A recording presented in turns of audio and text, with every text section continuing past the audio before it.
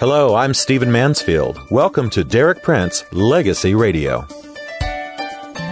Derek Prince Legacy Radio, a broadcast outreach of Derek Prince Ministries, bringing you the very best from the vast teaching archive of author and Bible teacher Derek Prince. Your guide to the Derek Prince legacy is New York Times best-selling author and speaker, Stephen Mansfield. Welcome to you on this Wednesday. So great to have you with us here at Derek Prince Legacy Radio. I hope you have been with us for the last 8 weeks as Derek has been teaching us about laying the foundation. It's been marvelous. And today his topic is At the End of Time. He's going to be talking to us about the tribulation on earth before Jesus returns and what the church must do to complete her task. Let's listen. Revelation 22 verses 10, 11, and 12. He, the angel that brought the revelation, said to me, "Do not seal the words of the prophecy of this book, for the time is at hand. He who is unrighteous, let him be unrighteous still. He who is filthy, let him be filthy still. He who is righteous, let him be righteous still. He who is holy, let him be holy still." That's a remarkable statement, since it comes from God. God is saying, in effect, if you want to be unrighteous, go on. You don't have long, live it up. If you want to be filthy, be still more filthy. But if you're righteous, be still more righteous. If you're holy, be still more holy, because this is the parting of the ways. And then Jesus says in the next breath, "Behold, I am coming quickly. My reward is with me to give it to everyone according to his work." So this is immediately before the return of the Lord. The wicked and the righteous side by side. The wicked getting more wicked, the righteous getting more righteous. And let me say, in the spiritual life, there is no standing still. You cannot remain static. You have to be going either forward or backward. The book of Proverbs says, the pathway of the righteous is like the shining light which shines more and more unto the perfect day. Righteousness is not a standstill. It's a pathway. It's something you move in. And if you're moving in that way, the light is getting brighter every day. If you're living today by yesterday's light, you're beginning to be a backslider. You're not in the pathway of righteousness. All right, so those are two things. Then in the midst of all this, Jesus offers us some beautiful words of comfort. In Luke 21, verses 25 through 28, speaking about the close of the age, "There will be signs in the sun, in the moon, and the stars. On the earth, distress of nations with perplexity, the sea and the waves roaring, men's hearts failing them from fear, and the expectation of those things which are coming on the earth. For the powers of heaven will be shaken." The whole globe is going to be shaken. "Then they will see the Son of Man coming in a cloud with power and great glory." That's the coming of Jesus. Now this is what he says. Now he's speaking to his disciples. "When these things begin to happen, look up and lift up your heads, because your redemption is drawing near." So how do you react to all the turmoil and the conflict? Do you get depressed and discouraged? Or do you say, "Praise God, our redemption is very near"? You see, your reaction tells you where your heart is. Jesus spoke about birth pangs of a new age, and he described them in Matthew 24. We may look there a little later. And they're very unpleasant. But I've never given birth to a baby, but I understand it's never an easy experience. Birth pangs are associated with it. The question is, do you want the baby? If you want the baby, you put up with the birth pangs. No birth pangs, no baby.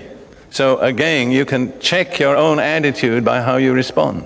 If you say things are getting worse and worse, "Oh, this is so depressing, I feel so miserable, where is God? I don't see him doing anything," you're rejecting the birth pangs. What it really means is you're not waiting for the baby.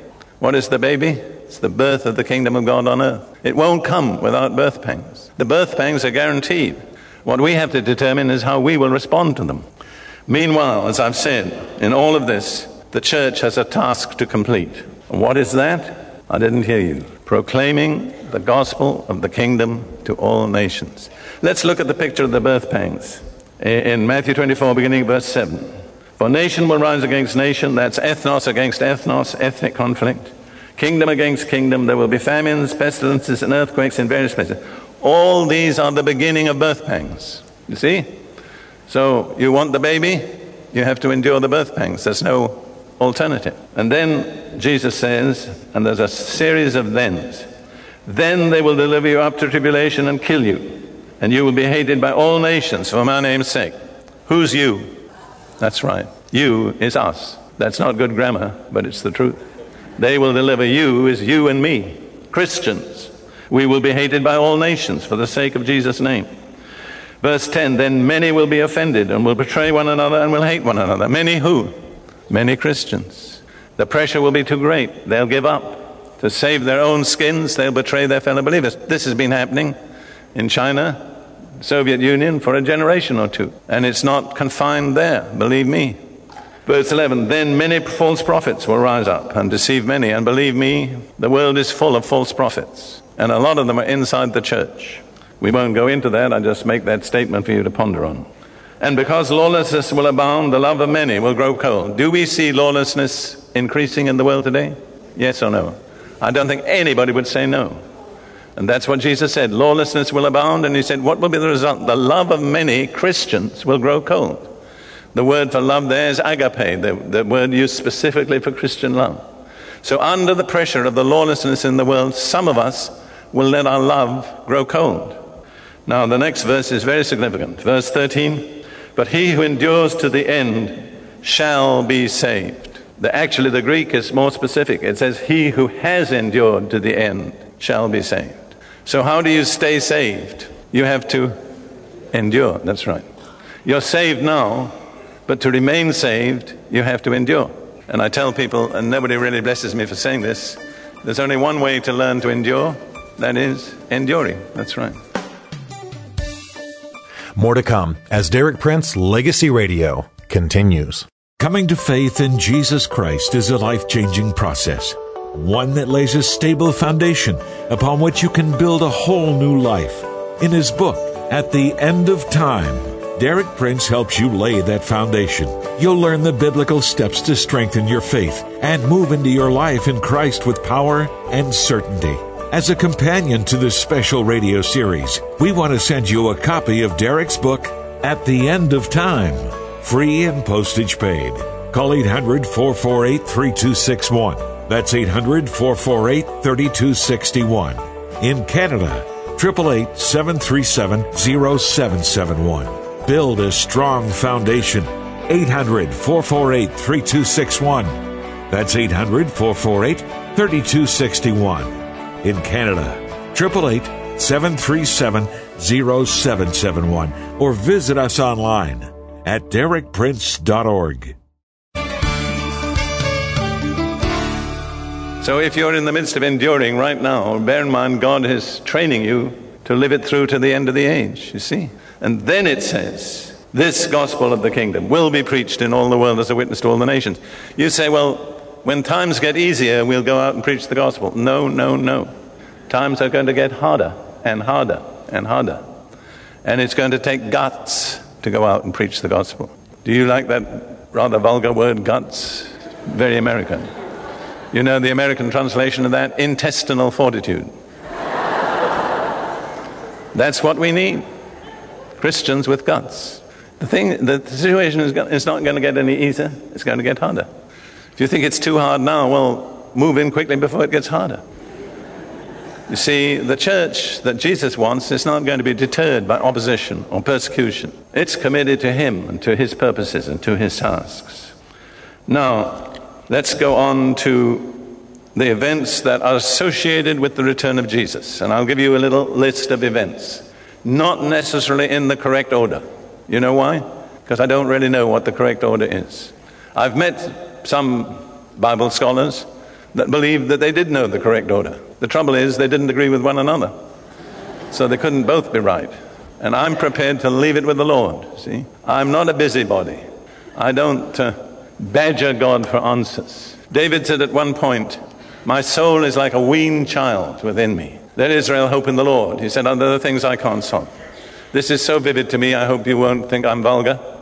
But years ago, I used to preach regularly to large audiences of Africans.